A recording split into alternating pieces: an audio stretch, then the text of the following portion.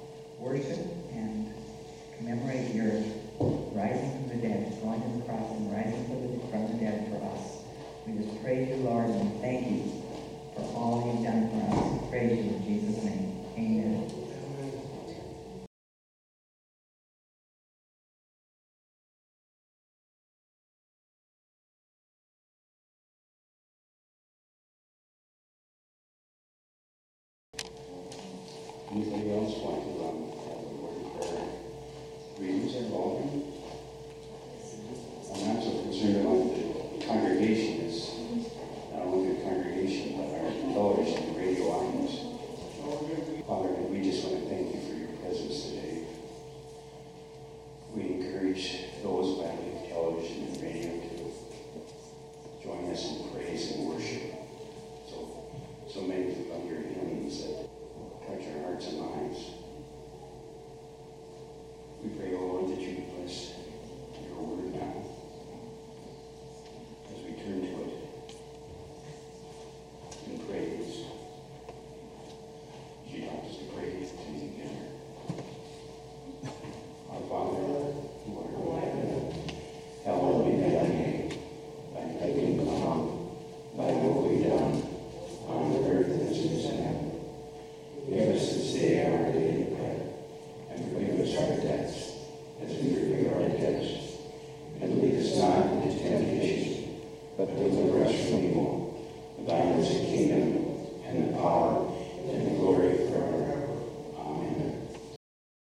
By way of television or radio or YouTube, our scripture reading today is John chapter 20, verses 1 through 9, please. Early on the first day of the week, while it was still dark, Mary Magdalene came to the tomb, saw it was going and moved from the tomb. So she ran and went to Simon Peter and the disciple, the one whom Jesus loved, and said to them, "They have taken the Lord out of the tomb, and we do not know where they have laid him." Then Peter and the other disciples set out and went towards the tomb. The two were running together. But the other disciple outran Peter and reached the tomb first. He bent down to look in and saw the linen wrappings lying there, but he did not go in. And Simon Peter came, followed him, and went into the tomb.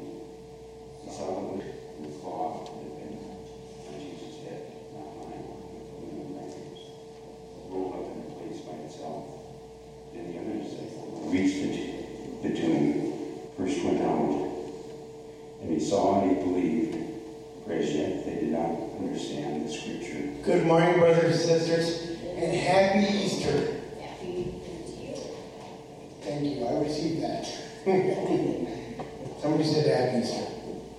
At the time of the Lord's crucifixion, culturally, they believed the Spirit stayed in the vicinity of the body resting place for 3 days. However, Sabbath regulations prevented Mary from visiting the tomb on the Sabbath, so Mary waited until evening after the Sabbath was done and ended. When she got to the tomb, she was like shocked and taken aback. The covering stone from the tomb was rolled away and had been moved out of place. And this is no minor detail. Covering stones were big, they were hundreds or thousands of pounds, and they were set at an incline to prevent people from coming and robbing the tombs. And Jesus, of course, was in Joseph's, from Arimathea, a rich man's tomb, so it was set with stuff in it. Mary visited the tomb early in the evening, but it was still bright enough for her to notice that the covering stone had been moved. So she ran to Simon, Peter, and John and told them of her discovery about the stone. They both raced to the tomb. And while he was writing this gospel, John's humility didn't allow him to name himself. He only mentioned himself as the other disciple. However, his humility did not prevent him from telling everybody in the Bible he won the race to the tomb. After racing to the tomb, they found the stone in the tomb just as Mary described. They looked into the tomb, but Simon Peter did not enter.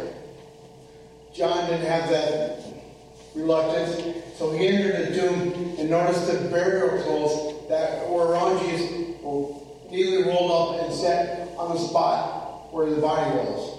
But now after John went in, Simon Peter saw it, and he finally went into the tomb. Like I said, being a rich man's tomb, they were able to both stand up and observe the contents. And they saw the grave clothes neatly folded up and set into place right where Jesus' body was. If they had been removed by robbers or thieves, they would have been torn up and cut, because those cloths, the burial shroud, they were soaked in oil. And so if somebody had come in and stolen the body, it obviously would have been a mess in there.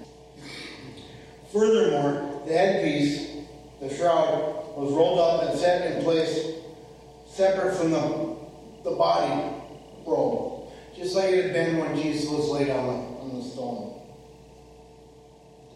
Now, this is further evidence that the Lord's divine exit from his tomb was indeed divine. It wasn't somebody gone and steal the body. Because first of all, like I said, they would have had to rip and tear the cloth apart because oil soaked, and would have then folded it neatly and set it back on the stone where the body lay. I don't think so. It wasn't a robbery. resurrected and left the tomb. The Lord had given audible hints to the disciples regarding his resurrection. He said, basically told them he was going to rise up again and leave the tomb. But they didn't catch on to what he was hinting at or told them. So John believed right then and there, he knew what happened. Jesus had resurrected and left the tomb. Also, they didn't realize that the scripture had said this was going to happen. Not only had Jesus told them, which went over their heads, but they didn't catch the scripture mentioned it as well. The Lord is risen. Right, the Lord is risen indeed. Yeah, that's right. So, thank you very much, and you all have a very joyful and blessed Easter holiday. Thank you. Thank you. Thank you, Mike. You're very welcome.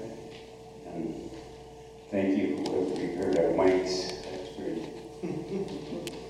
I can holler. I've spent most of my ministry without mics, but I don't want to blow out the ears of those by way of television or YouTube.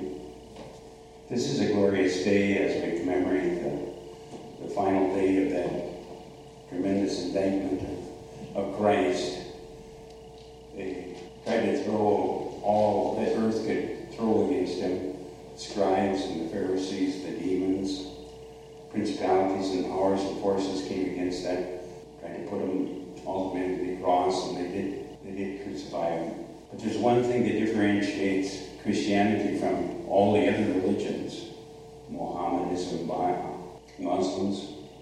We serve not only a great teacher and a great preacher, but we serve one that was willing to die, spent 3 days on the tomb, rose again.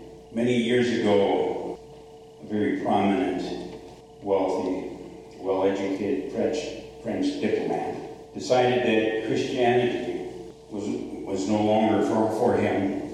You and I are living in a day and an age of similar feelings. And this great diplomat saw the church as an institution on decline, and he wanted to disaffiliate himself from it.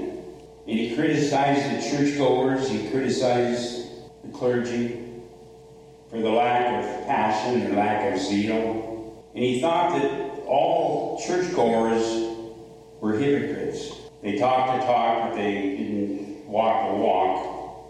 And he questioned Jesus' teachings in the Sermon on the Mount, and so on. And one day, he made his feelings known to his friend, Talleyrand. And this famous French statesman stated that, what if I should decide to start a new religion? He said, how would you suggest that I begin to start a new religion, a new movement? To which Talleyrand replied, I would recommend, my friend, that you get yourself nailed to a cross. You get yourself nailed to a cross, and then you die, but be sure to rise again on the third day. And in one of those family circus cartoons that we used to read in our daily papers, there was the illustration, and many of our cartoonists and our editors were theologians. They went to Bible colleges, and they went to graduate schools of theology. And particularly the editor of Family Circle told about two little children. They discovered their Easter baskets, and they were busy. They were busy enjoying the contents, and the children asked, who colored all these eggs? One child asked, and the answer was the Easter Bunny. Well, who gave us these jelly beans? The other said, it is the Easter Bunny. And how about all those chocolate rabbits? And I remember at a young age the excitement of those rabbits being hollow and turned into solid, and we all were granted more sugar. Many times I'd come in the pulpit and there'd be a little chocolate Easter bunny, and I was challenged by whomever put it in the pulpit to finish it before the sermon was done. The chocolate bunny or the chocolate rabbit, it was always the answer, the Easter bunny. And later that Easter morning in church, in church. They heard the preacher say, then they came to the tomb, and they saw that the stone had been rolled away. Now, who could have done that? To which the same two little children cried out in unison, the Easter Bunny. The Easter Bunny. Nice try, right? People are still trying.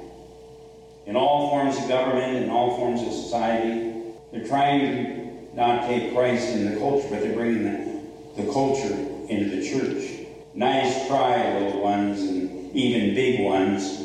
But we have it on good authority that someone else was responsible. And on that day of Pentecost, as we look into the future and as we look back to the past, in the celebration of Pentecost, no less authority than the Apostle Peter gave his testimony. Listen to these words.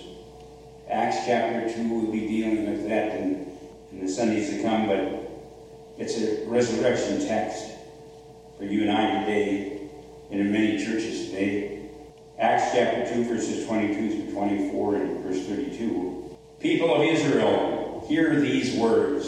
Jesus of Nazareth, a person attested to you by God with mighty works and wonders and signs which God did through him in your midst, as you yourselves know. This Jesus, say it with me, this Jesus, delivered up according to the definite plan and foreknowledge of God. You crucified and killed by the hands of lawless ones, but God raised him up, having loosed the pangs of death, because it was not possible for him to be held by death itself. This Jesus God raised up, and of that we are all witnesses. Acts chapter 2, verses 22 through 24 and 32. Many, probably nearly 600 people, witnessed this, were present on that day. Resurrection. Christ Jesus is risen. God raised him up with Peter, led by the disciples and many disciples through the years with the New Testament authors, with the members of the early church, with all the followers of Christ down through the ages, with all the angels in heaven and all the saints who have gone before us. We sing hallelujah. Hallelujah. We cry out, Emmanuel, God is with us. Through the death, the burial, the resurrection, miracle, the ultimate act of love, God has revealed himself to us in Jesus Christ. Love conquers all. Love conquers all, even death, and God in Christ is alive today. Because God loves us so much, we live in a time of joyous expectation, a time for taking the first faltering steps towards our eternal fulfillment. A time for catching our first glimpses of divine love through our love for one another. We immerse ourselves in the mystery of God's love to the extent that we enrich our time through our love for one another. Easter brings us the good news of Christ's glorious resurrection, and that it means to our deepest hopes and our deepest expectations. And it also brings us a mandate. Not long ago, a television producer went out on the streets of a particularly well-educated area among a number of campuses, educated. And they asked what a mandate was, and what would you say by way of television and by way of radio and YouTube and Facebook and congregations that meet here, JOP and gathering, all of it. What is your mandate this Easter morning? I would like to summarize and say that there's 5 that we have in our limited time together that I emphasize. One of our mandates is to care about the human problems, to care about the human problems that most people ignore. Then secondly, it's to speak up for the downtrodden and the powerless, to speak for for themselves. And thirdly, it's to call for forgiveness when others call for blood, when that yoke culture. And it's fourthly to share our resources without asking what's in it for us. And then fifthly, to be loyal to the rule of God when others have sold out to the idols of money and possessions. Try, if you may, to remember at least one of those mandates and to carry it out this coming season. In a very modern day parable about the risen Christ, a Christian, a well-known Christian psychologist, gives us this beautiful insight into the Easter mandate. And he tells his television and radio audience that Jesus went walking in Rome one day. And the story begins, you couldn't see Jesus, of course, because he had given up making appearances on earth until his final appearance, his final return, his second coming. And on that walk, Jesus saw many people and many things, as one does on such walks if one is spiritually attentive and serious. And that night, his father asked him, did you enjoy your walk today, my son? And Jesus answered, oh yes, Papa. Oh yes, Abba, Father, dear Daddy. Did you see anything interesting, his father asked? Oh yes, Abba, Father, dear Daddy. Jesus answered, 3 times. The first time was just off St. Peter's Square. There I saw this ancient rabbi talking and walking about with his hands clasped behind his back, muttering to himself. He was in such anguish for his people. And the second time was by the Spanish Steps.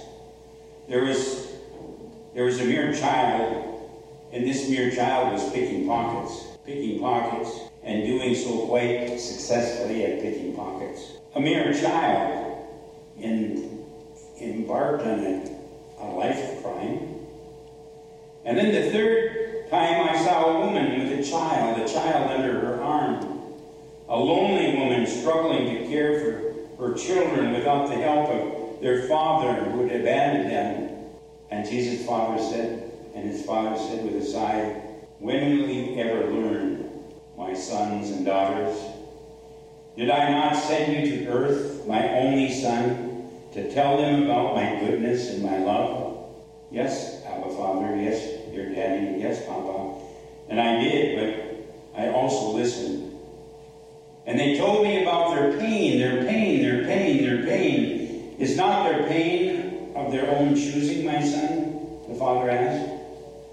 And then Jesus said, pain. Pain, whatever and wherever it comes from, is pain. Pain, Papa, Abba, Father, your Daddy. And sternly now his father said, my son, you let your human heart carry you away. Yes, Papa, I did, Jesus whispered. Then his father smiled and reached out and embraced his son as he embraces you and I, happy that he sent his son. Happy that he sent his son when walking on earth in Rome. You were called, I am called from pulpit and pew, from church, to come and learn, to go and serve.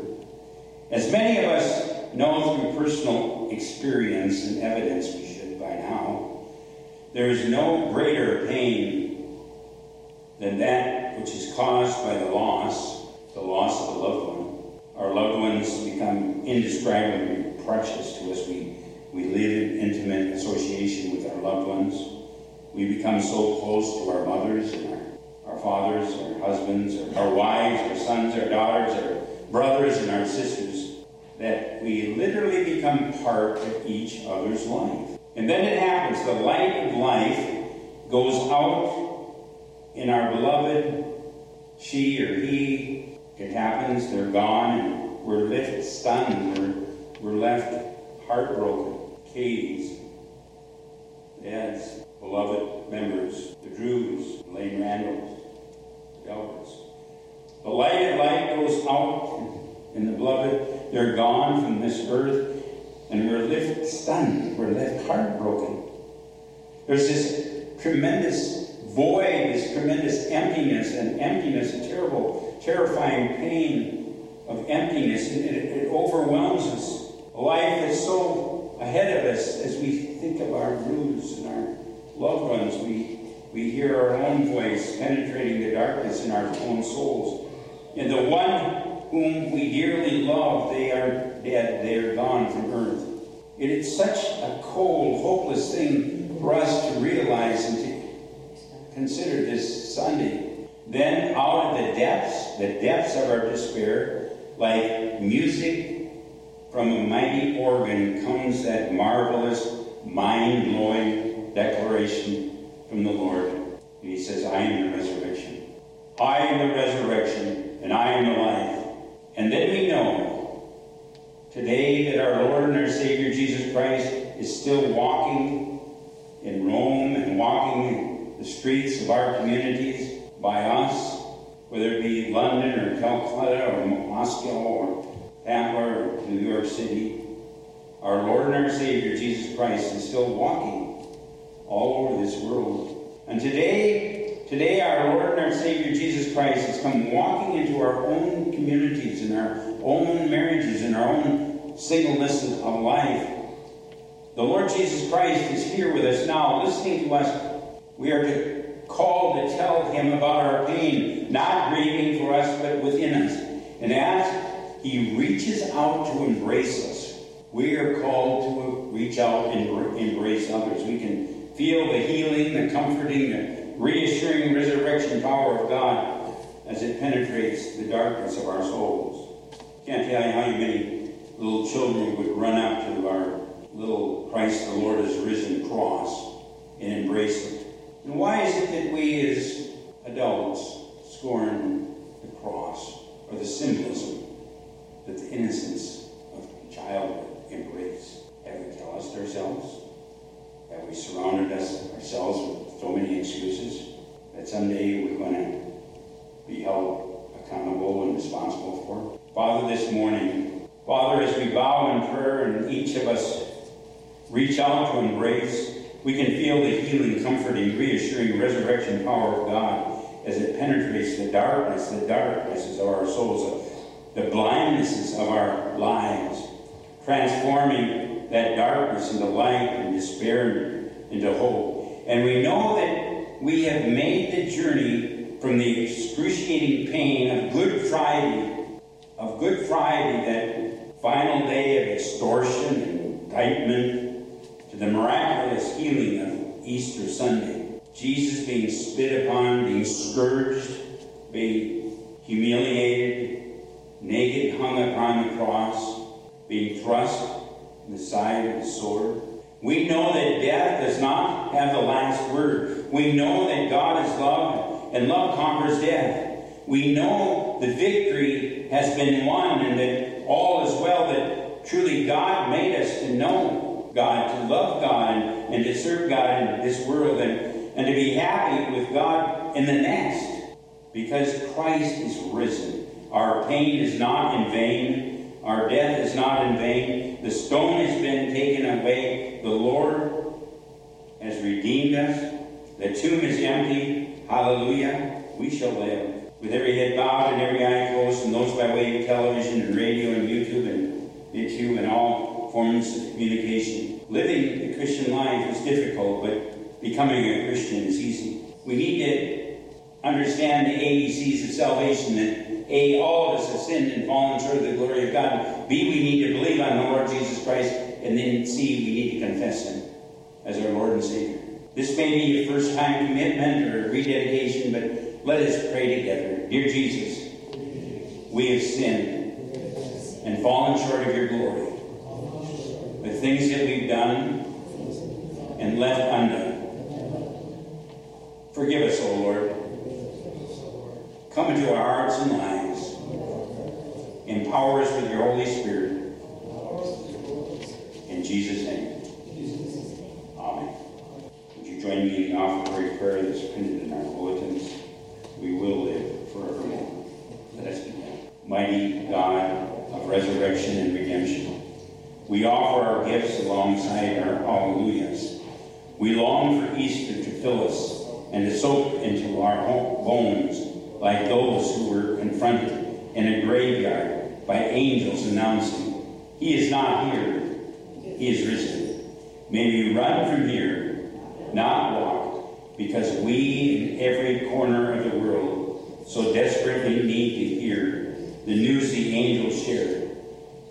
Before we speak a word, may others see in our faces that the world has been turned upside down. You win, death loses.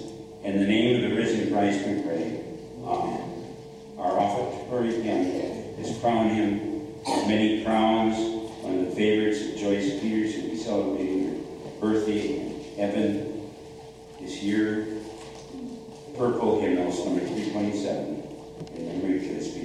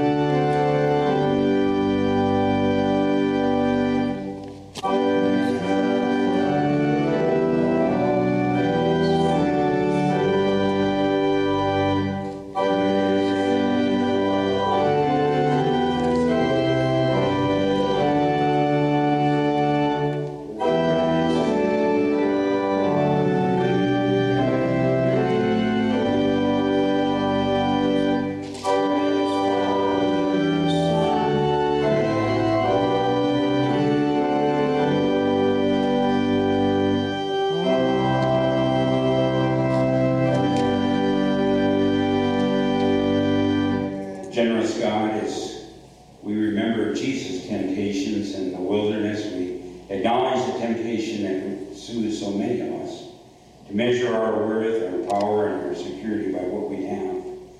As we offer these gifts to you this morning, we pray that you might deliver us from the temptation of building our lives around what belongs to us, rather than what you have graciously given to us.